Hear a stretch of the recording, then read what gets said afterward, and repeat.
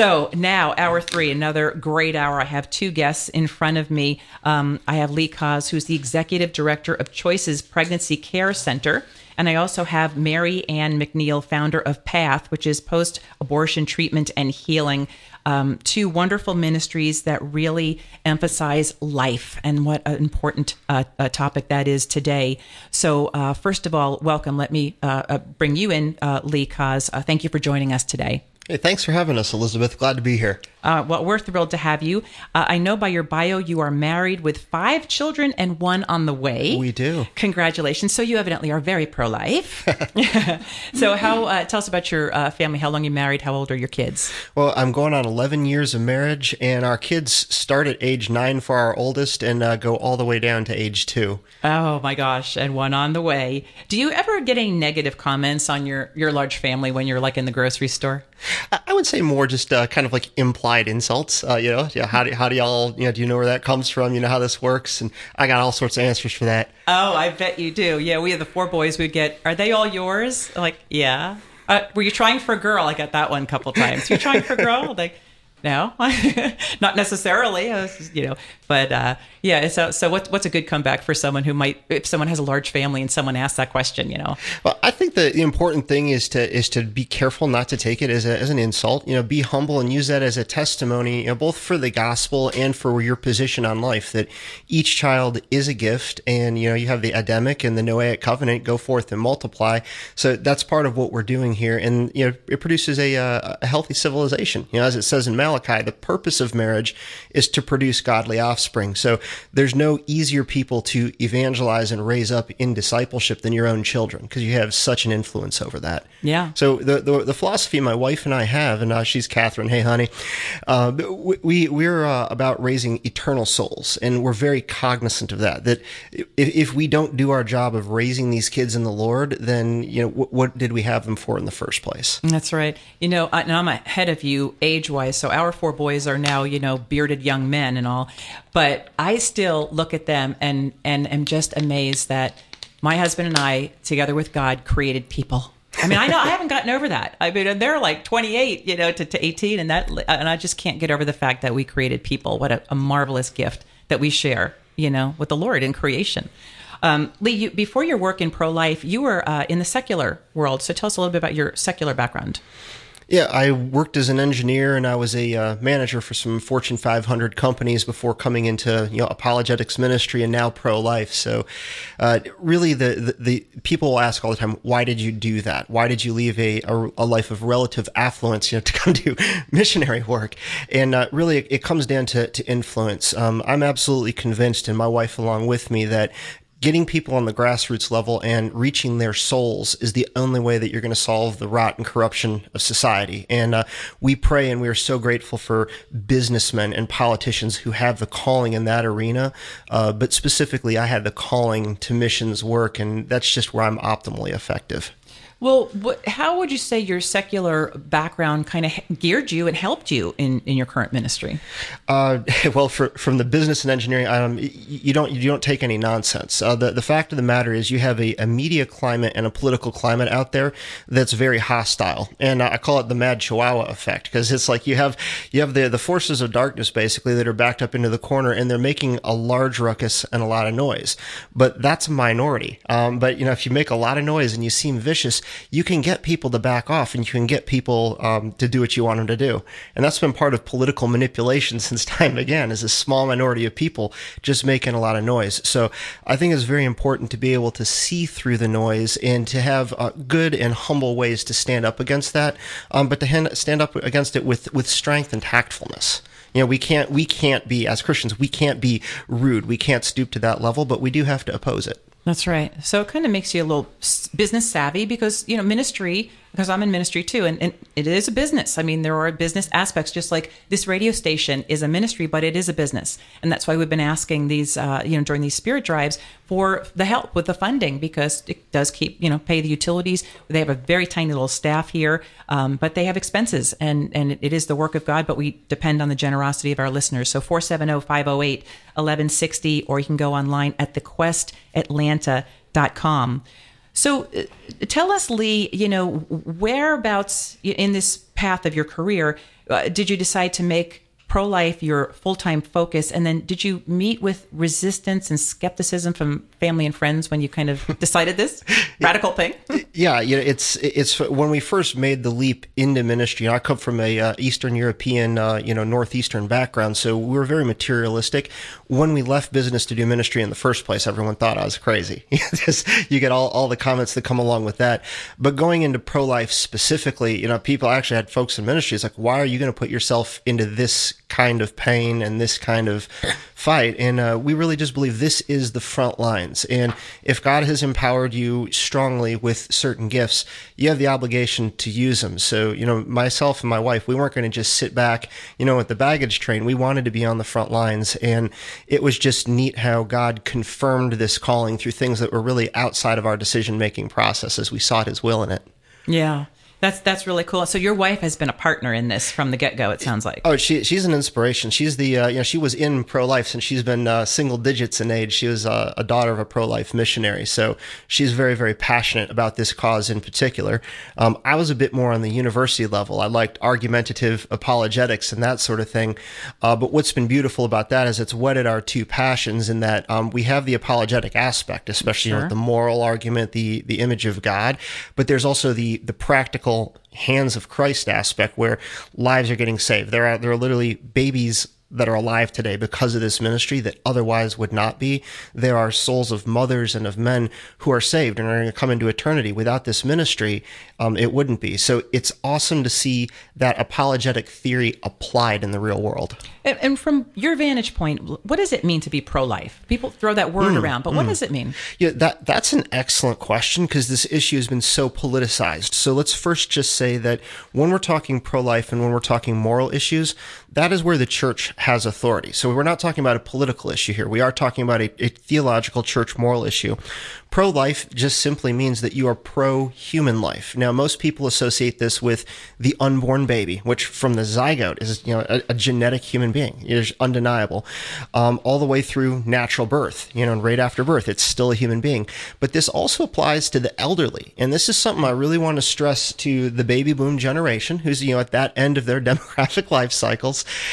We are for you. We are pro elderly. We are pro-senior. We want to make sure that folks have humane care and that they're treated with respect and dignity to the natural end of their life. So this is, we're against the eugenics programs. We're against euthanasia.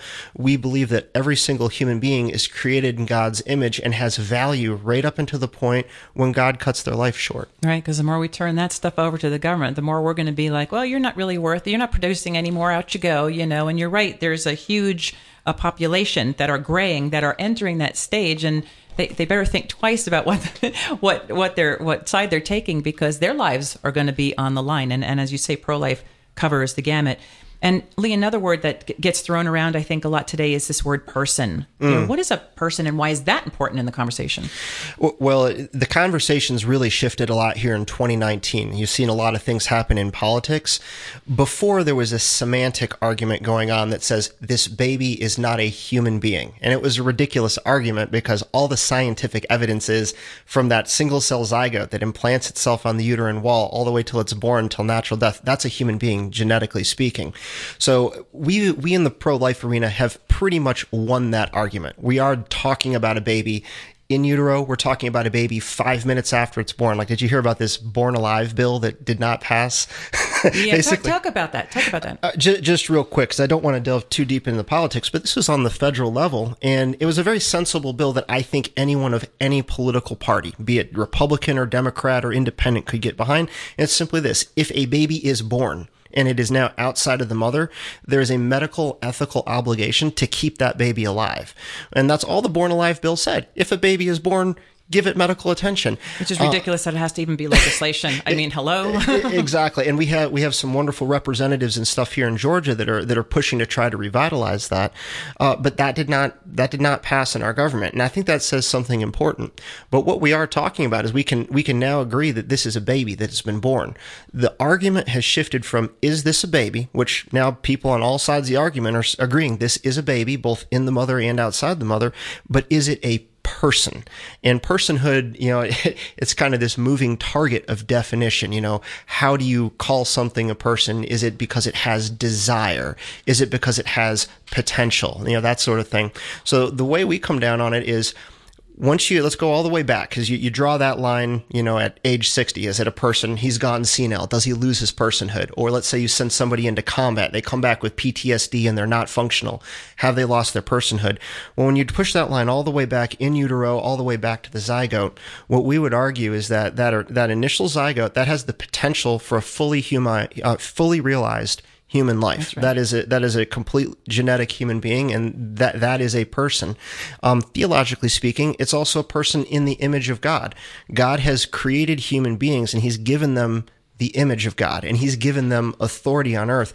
Therefore, what we're talking about is from a theological standpoint, this is a divine declaration of personhood. This is a divine declaration that this person is going to be my imager, and maybe that baby will grow up and be born, and it will maybe get hit by a car at age 12. Well, that's still a fully realized person. Mm-hmm. That was still God's purpose worked out. His image was bared in that person's life for his purposes. That's right. You're listening to Lee Cause. He's the Executive Director of Choices Pregnancy Care Center. And in a moment, we're going to talk more about what is Choices Pregnancy Care Center, what do they do there. But this is Elizabeth Ficacelli, and I just want to remind us what we're doing here today. We're doing God's work by doing this fall spirit drive here at the Quest, AM 1160, and you can help us out to promote these really important topics of pro-life, of post-abortion treatment and healing, which we're also going to be talking about this hour.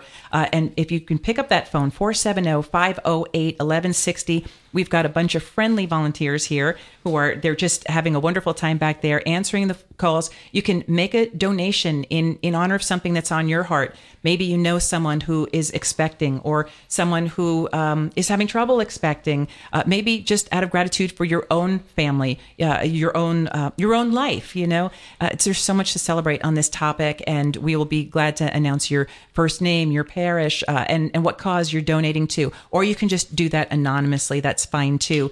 But do get involved, because this is only happening. You're only hearing this radio station because people before you have believed in it and put the money up and their prayers up to keep this on the air and to grow the station as quickly as it's grown. And I can tell you from experience, having come from a station that's been on the air for 12 years in Columbus, Ohio, you guys you just have no idea what you're in for, how life-giving this station is going to be in this diocese, and how many good fruits is going to be coming from it. 470-508-1160, thequestatlanta.com. Again, you can donate a one-time gift. You can do a monthly gift, $20 or more. That's the St. Gabriel Society. $100 or more a month is the Founder Society, and a business underwriter if you want to support that way as well. So lots of ways to give. So Lee, back to you, and you have you went into full-time ministry, you established something called Choices Pregnancy Care Center. So what services do you provide?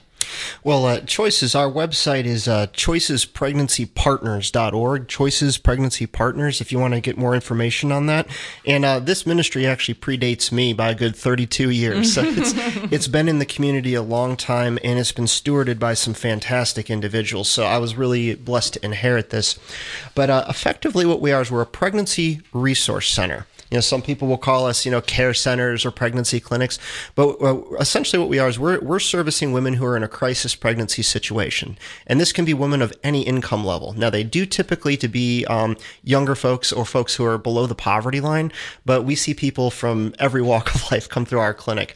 And this is essentially a woman that is pregnant. She didn't intend to get pregnant, and she now feels that her life and her life situation is in trouble because of the pregnancy. Because with bearing a human life, there's a lot of different complications and responsibilities that come along with that. So the idea of the Crisis Pregnancy Center is really threefold here. One is we're reaching the woman to address her and her problems right where she's at. So we're not this judgmental, thump you over the head with the Bible kind of environment. We really are here to receive you. Now, we are being the hands of Jesus Christ in doing this service to these people and in loving these people, but we're here to receive you and help you deal with and take stock of what is your situation now. what kind of resources and options are available to you. 2, we want to provide the best medical and scientific information to the woman about the choices that she's about to make. Now, that's why we call ourselves Choices. We're offering multiple different paths. So we do not offer abortion. And, I'll get to that in a bit. The third thing that to hit more on the medical end of it, we do free ultrasounds and free pregnancy tests. And that's huge because even if a woman goes on to get an abortion here in Georgia, she has to have that ultrasound in 24 hours. So we can provide that for free. Oh, okay. And this is all donor supported, just like y'all here at the Quest. So we understand that plight.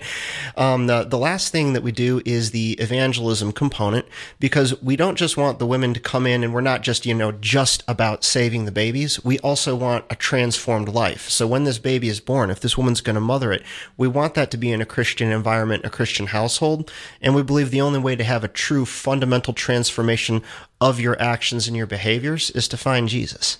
Great. And I'd like to kind of talk about what a clinic visit looks like. So real quick before we go to this break, we have a minute. So just sure. Quick. Real quick, what would happen, say, at our new Flowery Branch clinic just off the 985? Let's say you have a lady, she's coming from Atlanta going to South Carolina to get an abortion, because we now have the heartbeat law that's going to be going into effect here in Georgia. She might do a Google Map search, find us as a clinic, and she'll pull off the highway and come get her free ultrasound and free STD. So she would go into there. She'd get to see her baby. So she gets the full spectrum ultrasound. She gets the confirmation of pregnancy. Then she gets to sit down with one of our wonderful advocates. Oftentimes, this is a woman who has had an abortion in the past and has walked this path. And she just goes over her options. And these can include everything from adoption to mothering to, how to get a job and get connected in the community. Sounds great. When we come back, I want to ask you about if women are being manipulated by Christian centers, because that is out there. That's a lie that's out there. I want to talk about that. Again, Fall Spirit Drive, 470-508-1160 or thequestatlanta.com. That's the way to, you can give. Stay tuned. The conversation's getting better all the time. Hello, I'm Father Reto Davitz. This is my favorite prayer. As a conventual Franciscan, it means a lot because St. Francis himself wrote it. It's the prayer before the crucifix. So let us pray. Most High, glorious God, enlighten the darkness of my heart and give me true faith, certain hope, perfect charity, sense and knowledge, Lord, that I may carry out your holy and true command. Amen. The Quest presents Mom Minutes with Cameron Fradd from Among the Lilies. You are amazing and wonderful and enough. I think oftentimes we fall into comparison traps and we think, I'm not good enough or I'm not like this person. Sally has her kids in dance, or Sarah's kids are on honor roll, whatever. Like, the Lord knows that you are who's best for your children, right? And your main goal as a mom is to get your kids to heaven. It doesn't really matter. Like, when you get to heaven, St. Peter's not like, hey, did you play 5 seasons of soccer? No. Oh, you had a bad mom. Or were you on the honor roll? Oh, your mom didn't try hard enough with those flashcards. No, your job as a mom is to love your children, help them to know, love, and serve our Lord, and get them to heaven. And the best mom you can be is accepting who you are. Be the best you can be. You can't be Cameron Fradd. You would be a horrible Cameron Fradd. I can't be my friend Julia, who's amazing and wonderful. I need to be me. So be you, be yourself, and get your kids to heaven. For more homegrown wisdom, visit thequestatlanta.com.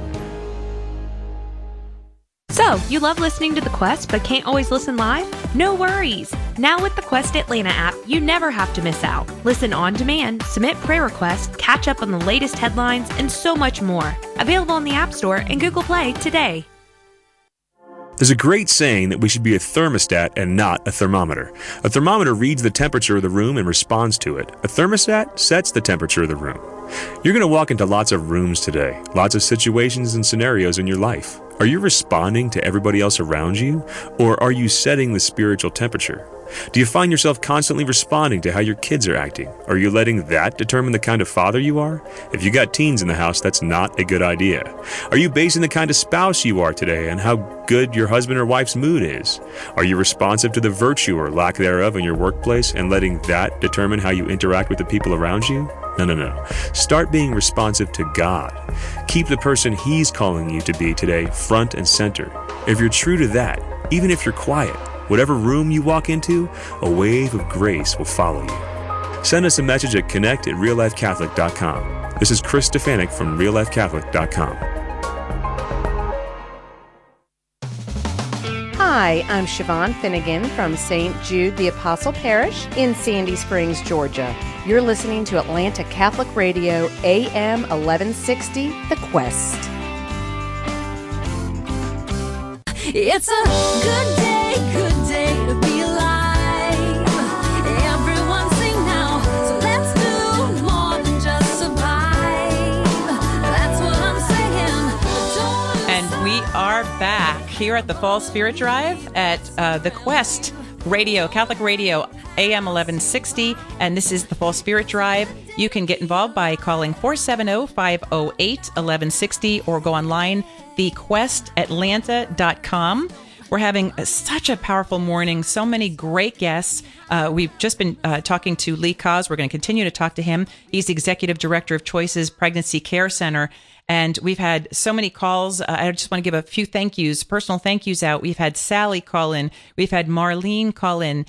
We've had Randall call in, all making generous donations. And this person wishes to remain anonymous, and that is totally fine. We have another founder on the list, so we get to ring our really happy face little yellow bell here. Again, the founder is $100 or more a month. So thank you so much, anonymous donor, for that generosity. So you can call 470-508-1160, give a one-time gift. You can give a monthly gift in any amount. You know, that we appreciate that, or become a business underwriter. So please do get involved with that. So as we continue our conversation, Lee, we're just kind of talking about your Choices Pregnancy Care Center. We were talking about, what is, who comes there, and what does a typical day look like? What's the purpose? What are the services you provide? And what we sometimes hear is, that some people might say, do these Christian centers, I don't know, are they manipulating the women? Are they exploiting the women? Pushing their values on them? How do you address that kind of complaint? Yeah. Well, again, we're choicespregnancypartners.org, and what you're referring to is a propaganda campaign that's called Expose Fake Clinics. And the roots of this, as I mentioned kind of in the beginning, we have all the opposition backed into a corner. They're coming from this position where it's okay to kill babies, and we as the American people are saying, no, that is an immoral action. And specifically, we as the church are saying, no, we're going to rise up and do something about the 2,000 babies that are being aborted every single year. Now, because we're speaking the truth, it's very easy to win these arguments, because truth always destroys lies. And because we're coming from a morally solid ground, we're defending the lives of babies. That's something that I think speaks to our basic humanity, the image of God that's in everybody, be they Christian or non-Christian. And specifically, it speaks to those who are, following the ways of the Lord. So this is a message that I think really resonates with a person of any faith. And it's something that I think that draws people to God. Now, as the victories have been occurring, both, I would say politically, and then also within the business sphere, if we want to call this the free market, the Pregnancy Resource Center model is a better free market model, and it's simply out competing organizations like Planned Parenthood and other organizations that provide abortions. And the reason is because of the people. We have a passionate grassroots movement, people who want to be the feet of Jesus Christ, who write checks, and that allows us to be a 100% fully funded organization. We don't make money off of the people that come in the doors. Right. So oftentimes we have this delicate balance where we'll have donors say, hey, why don't you guys go market some more, take out a big sign? It's like, well, it's kind of like if you're making car parts, but you're losing $100 for every part you make. It's not in your best interest to make more.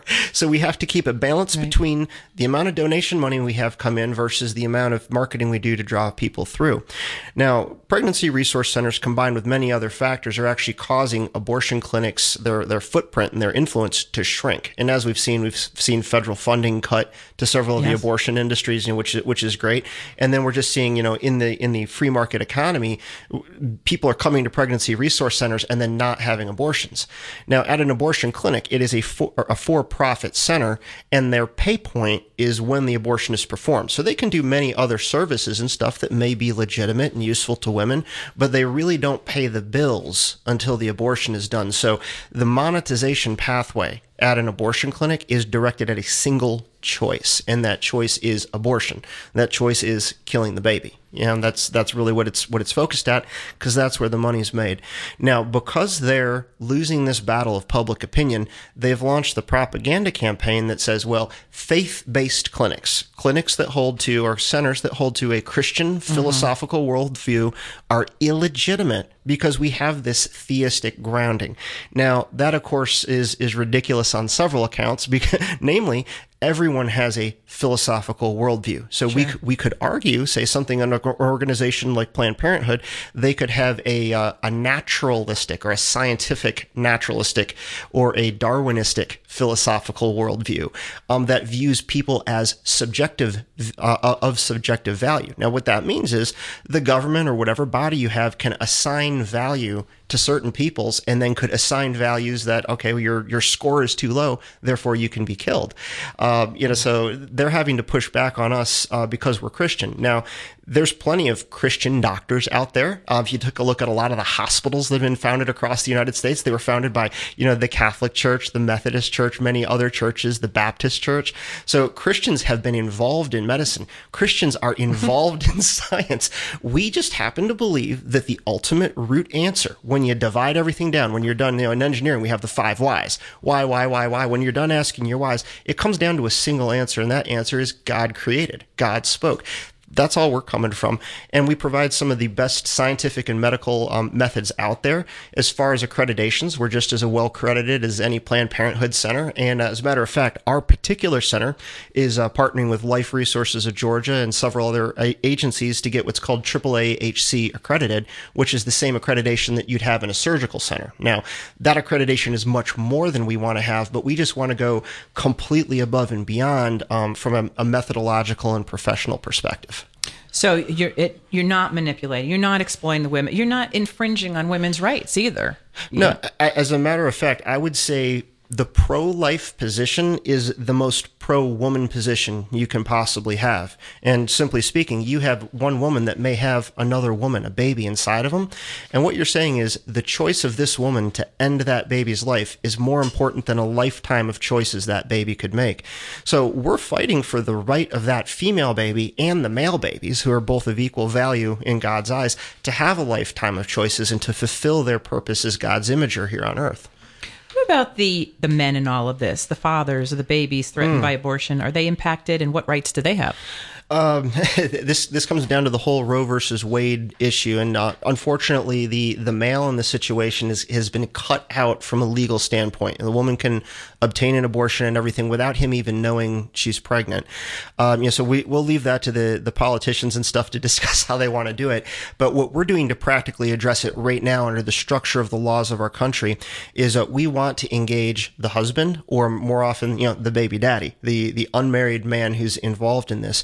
We want him to be enfranchised as a part of this decision-making process. Now, this is not something that's done to coerce or manipulate the woman, but simply to get him to step up and take responsibility for his part in this whole thing. This woman should not have to be in this alone. And it's very encouraging how many men are actually willing to come in and take a look at these ultrasounds. And what also is encouraging, because a lot of times, we look and say, oh, those millennials, all those Gen Zs, and all these stereotypes that come with it. When some of these young men, many of whom are fatherless, they grew up in divorced households and they don't have a great male godly example, they see that baby moving around on the ultrasound. Something rises up inside them and they say, that's my baby. And that protector instinct kicks in. And we've seen guys look at the girl and say, look, it's not going to work for us long term, but I'm going to stay with you and we're going to see through this to adoption, or till we can hand it off to grandma, or till, we've had a couple of them actually just take it on themselves. So as we're talking about this really important topic, and you're leading this Choices Pregnancy Care Center, we see this is an important topic. It's a hot topic. How do people get involved in the pro-life movement? What would you suggest if people are like, I got to do something. I can't just sit around. I got to take part in this. Right. Well, I think the first thing you do is you sit down, you pray. Where does God want your talents to go? So first off, the way we look at it at Choices, you have the hands and the feet. So the hands are doing the work, the feet are enabling. And you at the Quest here understand that as well. Now, the feet, largely, these are going to be your donors and that kind of thing that enable the ministry to be done, because without the feet, the body does not stand. It doesn't move. It doesn't go anywhere. So that is a holy calling, to be a donor and to be a financial supporter, both of a pregnancy center and both of the Christian radio. To get involved in something, say, specifically like Choices, we have advocate positions. So these would be volunteers that come in, and these are the women that actually sit down and meet with the folks who are having the crisis pregnancy. And we put them through a training regimen that, that shows the pro-life position, all the different things that they're supposed to discuss. And we also have positions just in general volunteering. We have a 5K that's going to be coming up on in October, so we always need volunteers for that. Great. So, again, Lee Cause, Executive Director of Choices Pregnancy Care Center. Tell us your website again. So. The website is choicespregnancypartners.org. That's choices with an S, pregnancypartners.org. That's going to take you to our supporter site. So that shows you what we're about as a business structure. Now, if you're interested in directing someone to us for services, you just go to choicescarecenter.com or .org. Sorry. Great. Well, this has been enlightening, uplifting, and we thank you so much for taking a half hour out of your time to be with us today. I know you're busy. I know you got things to do, so we're going to let you go. But again, all our thanks, our heartfelt thanks here at the Quest for the good fight that you're doing, and we're so happy that we can be supporting you in your efforts. Well, we appreciate it, and just thanks out to the team over at Choices, because they're the ones that make it happen. Oh, amen, brother. Okay, Lee Cause, thank you so much. You have a great day. Thank you. Boy, what really great information on an important resource out there for women who may be conflicted or in need with an unplanned pregnancy. But what about the women who have already made the choice to abort? Where is help for them? We're going to learn more about that in our next half hour, as we're joined by Marianne McNeil of PATH, Post-Abortion Treatment and Healing. But before we go to that, we are going to turn to a clip, and it's pretty relevant to our conversation we just had. We touched on Planned Parenthood, but it is a clip from Catholic Connection with Teresa Tomeo. It's heard Monday through Friday at 9 a.m. Eastern, right here on AM 1160. And this is an interview with a former Planned Parenthood worker. Stay tuned. Let's go over to Jane Mitchell-Werbrick. And Jane, your story, you became known as a whistleblowing nurse at Planned Parenthood, working there for a short period of time. Talk about your own thoughts when you went to work there, and then what caused you to so quickly leave. Good morning. Thanks for joining us. Good morning. Yes, thanks for having me. I actually went to Planned Parenthood thinking I was going to help women, and of course that was definitely not the goal of Planned Parenthood.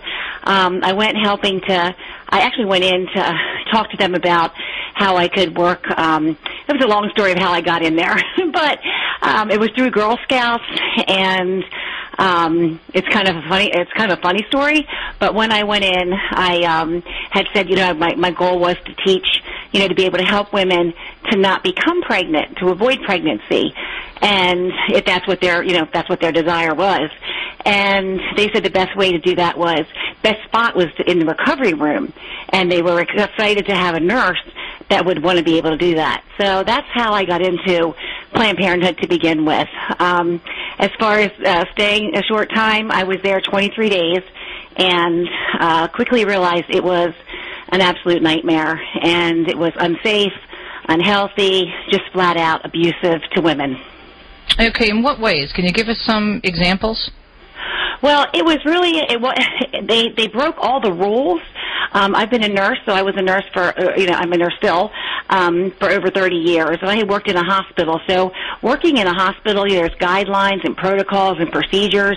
And at Planned Parenthood, there were none.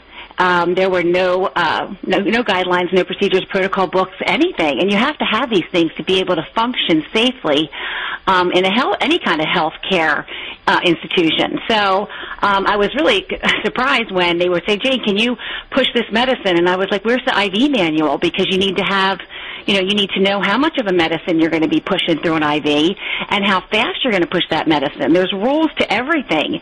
And they were like, oh, well, we don't have that. Just push it slow.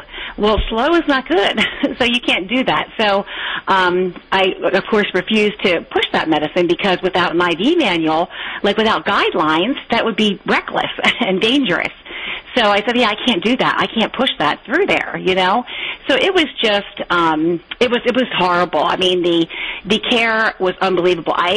Because I had worked ever since I was a nurse in a hospital. I was used to following rules, regulations, and I'm a big rule follower. So going here, I was just shocked. I was like, and even to the other nurses, I would say, is this how all clinics run?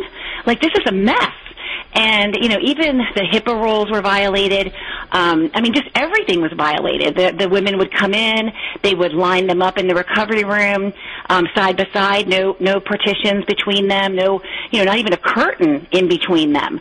So they would line up right next to each other. It was just, horrible. There were incidents where patients would know each other. They would say, oh my goodness, I can't go in there, because I know her, she's a neighbor.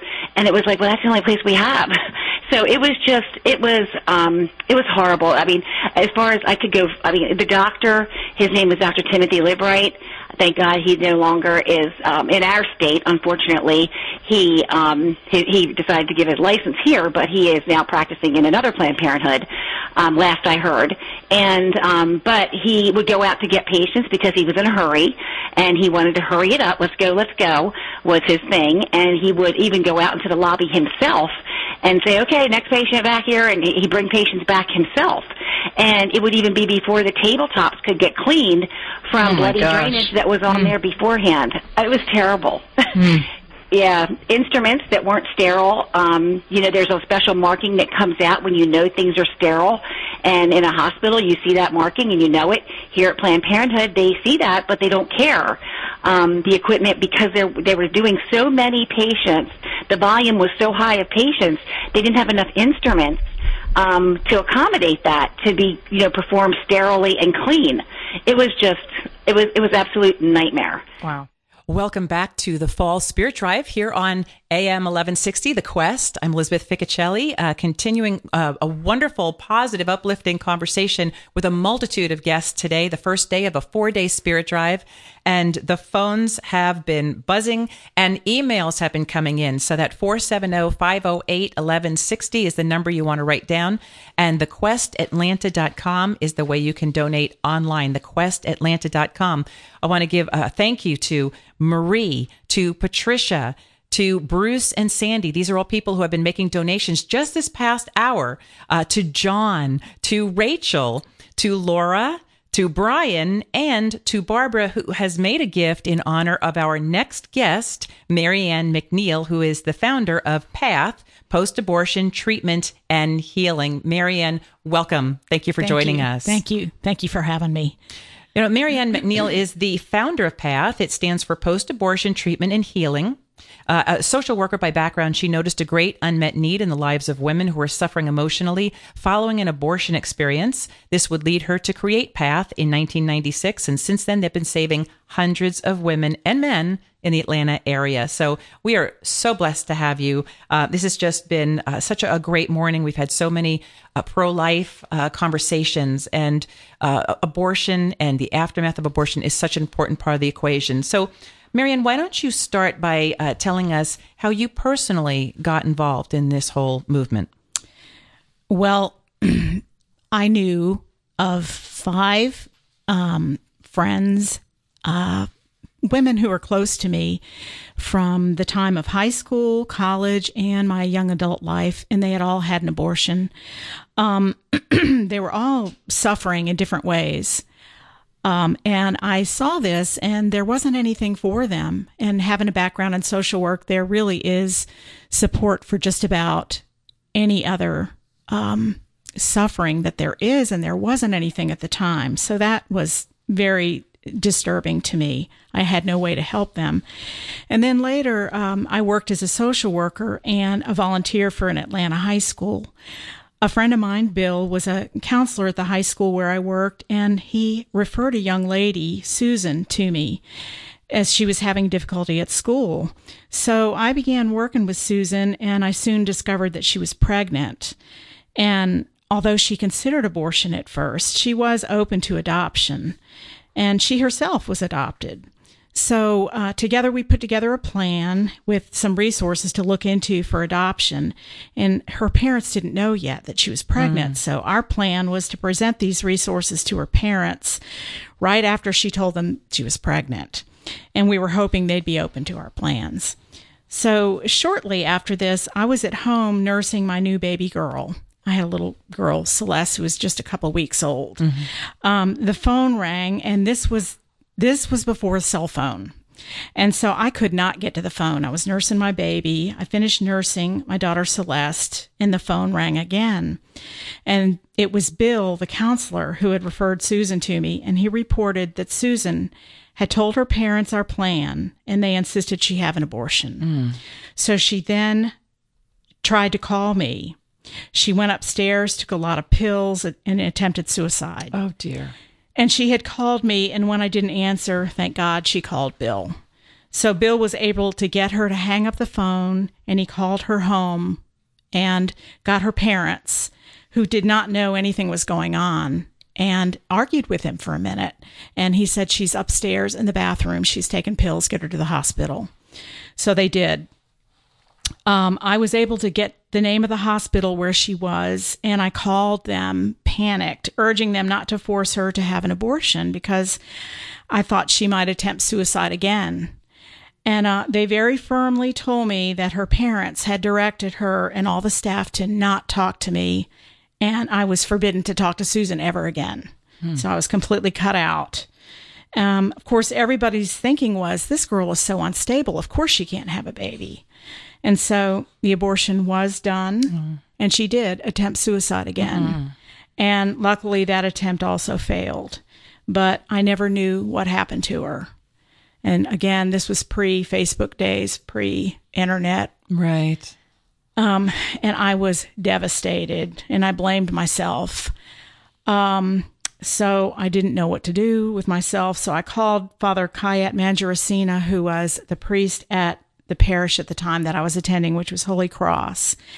And he was wonderful. He directed me to a wonderful woman named June Webb, who was in the pro-life movement. And she kind of peeled me off the ledge and embraced me and my story and introduced me to the pro-life movement. And a few years later, I began forming small informal groups with a colleague at St. Jude's Church in Sandy Springs. And that's how Path slowly began.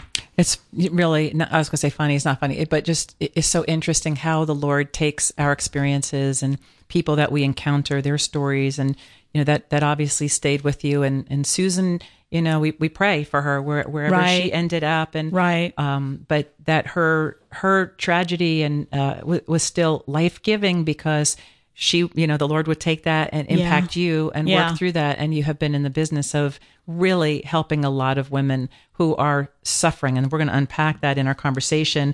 But, I guess my next question to you is, we're in this age where, it's popular to be pro-choice, right? And everyone's like waving their signs, pro-choice, pro-choice, pro-choice.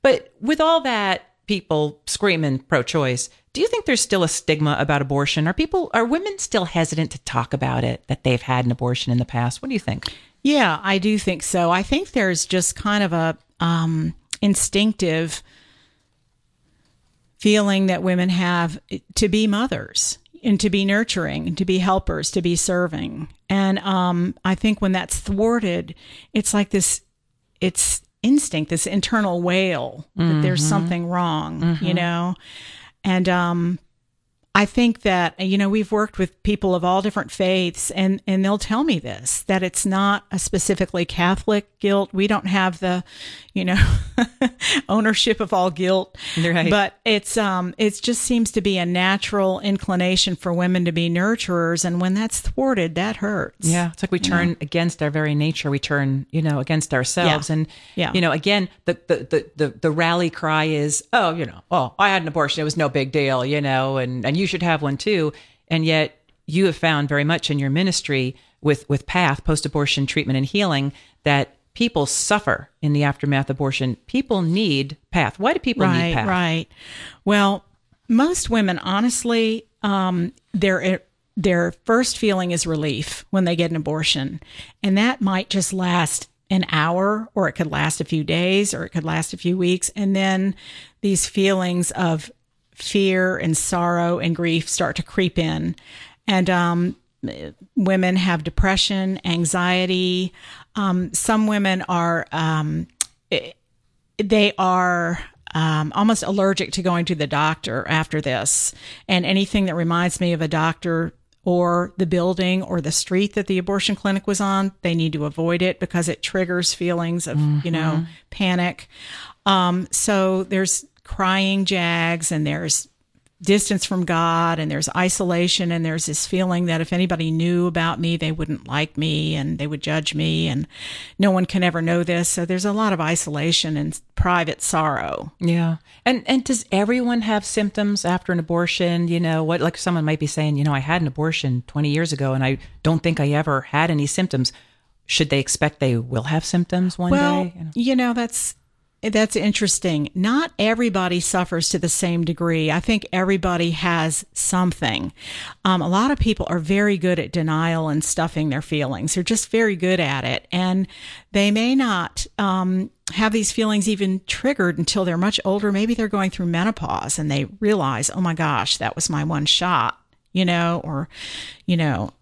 maybe they had multiple abortions and they think that's why I'm never a mother. I can't be a mother. And then it will hit them then. But I do find that the closer people are drawing to God, the more they suffer, because God is calling them to him. He's calling them to do something about this, to heal, to come to him. And so if you don't have God in your life and you're busy, you really can avoid a lot of pain for a long time. But I think eventually it comes back to hit nearly everyone. I think about the other people that are impacted by abortion. Let's start with the men. Do you work with men too? Because they're victims, aren't they? Right. They're sort of the forgotten population sometimes in the pro-life movement. And just like Lee was saying before, that, men matter. And the symptom they most often tell us that they experienced was anger and rage, because they really didn't have any control over their loved one getting an abortion. They had no control over it. Some men who did pressure their girlfriend or their wife to get an abortion, they have the same sorrow, the same grief, the same remorse. Some of their symptoms, they'll get into drugs and alcohol or pornography, or have a lot of addictions, but mostly it's anger and rage and just feeling like, they lost their masculinity. Yeah. They didn't get to protect and provide for their child. As we talk about abortion, most of us think about a surgical abortion, but there's another way babies are aborted, and that's that morning after pill, the RU486. What does that have? Symptoms of, yes, similar symptoms? We were surprised in PATH how bad RU486 is. And we were hearing from women stories of just bleeding and bleeding and bleeding, almost hemorrhaging. I did have a young lady come to me who had almost died. She was bleeding so much. So it seems like, gosh, it's so easy. Instead of having to go for a surgical abortion, just take a couple of pills and, how easy. But the problem is you are by yourself. You go home. You don't know when the baby's going to be passed. I had 2 different women tell me they were on the road. They had to pull over. They lost their baby in a gas station bathroom. Gosh. 2 women told me that story. It was odd because it was within a few weeks of each other that they told 2 different women this happened to. So, but you're alone. And if anybody's seen the movie Unplanned, that was very realistic. Yes. That was very moving and hard to watch. That scene was very difficult to watch. But, Abby Johnson has said that it was actually worse than that. They toned it down for the movie. That was a really hard scene to watch. So, what kind of woman is walking in your doors at PATH, and then what services do you provide to her?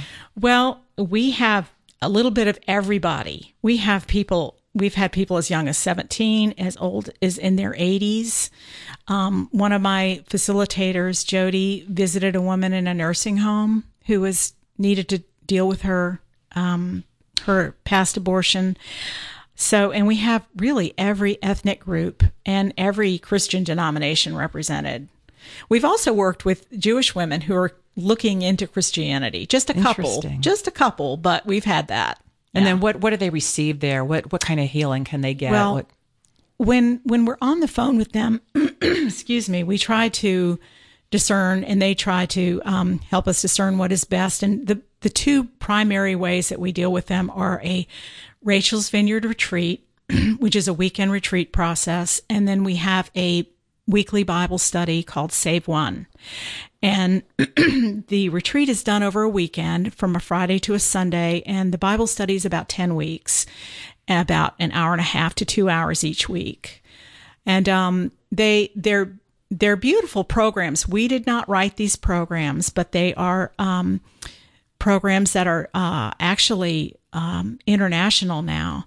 And they sort of, I like to say that the retreat works on the heart. There's a lot of sensory exercises that we do, all based on scripture, kind of brings Jesus to life.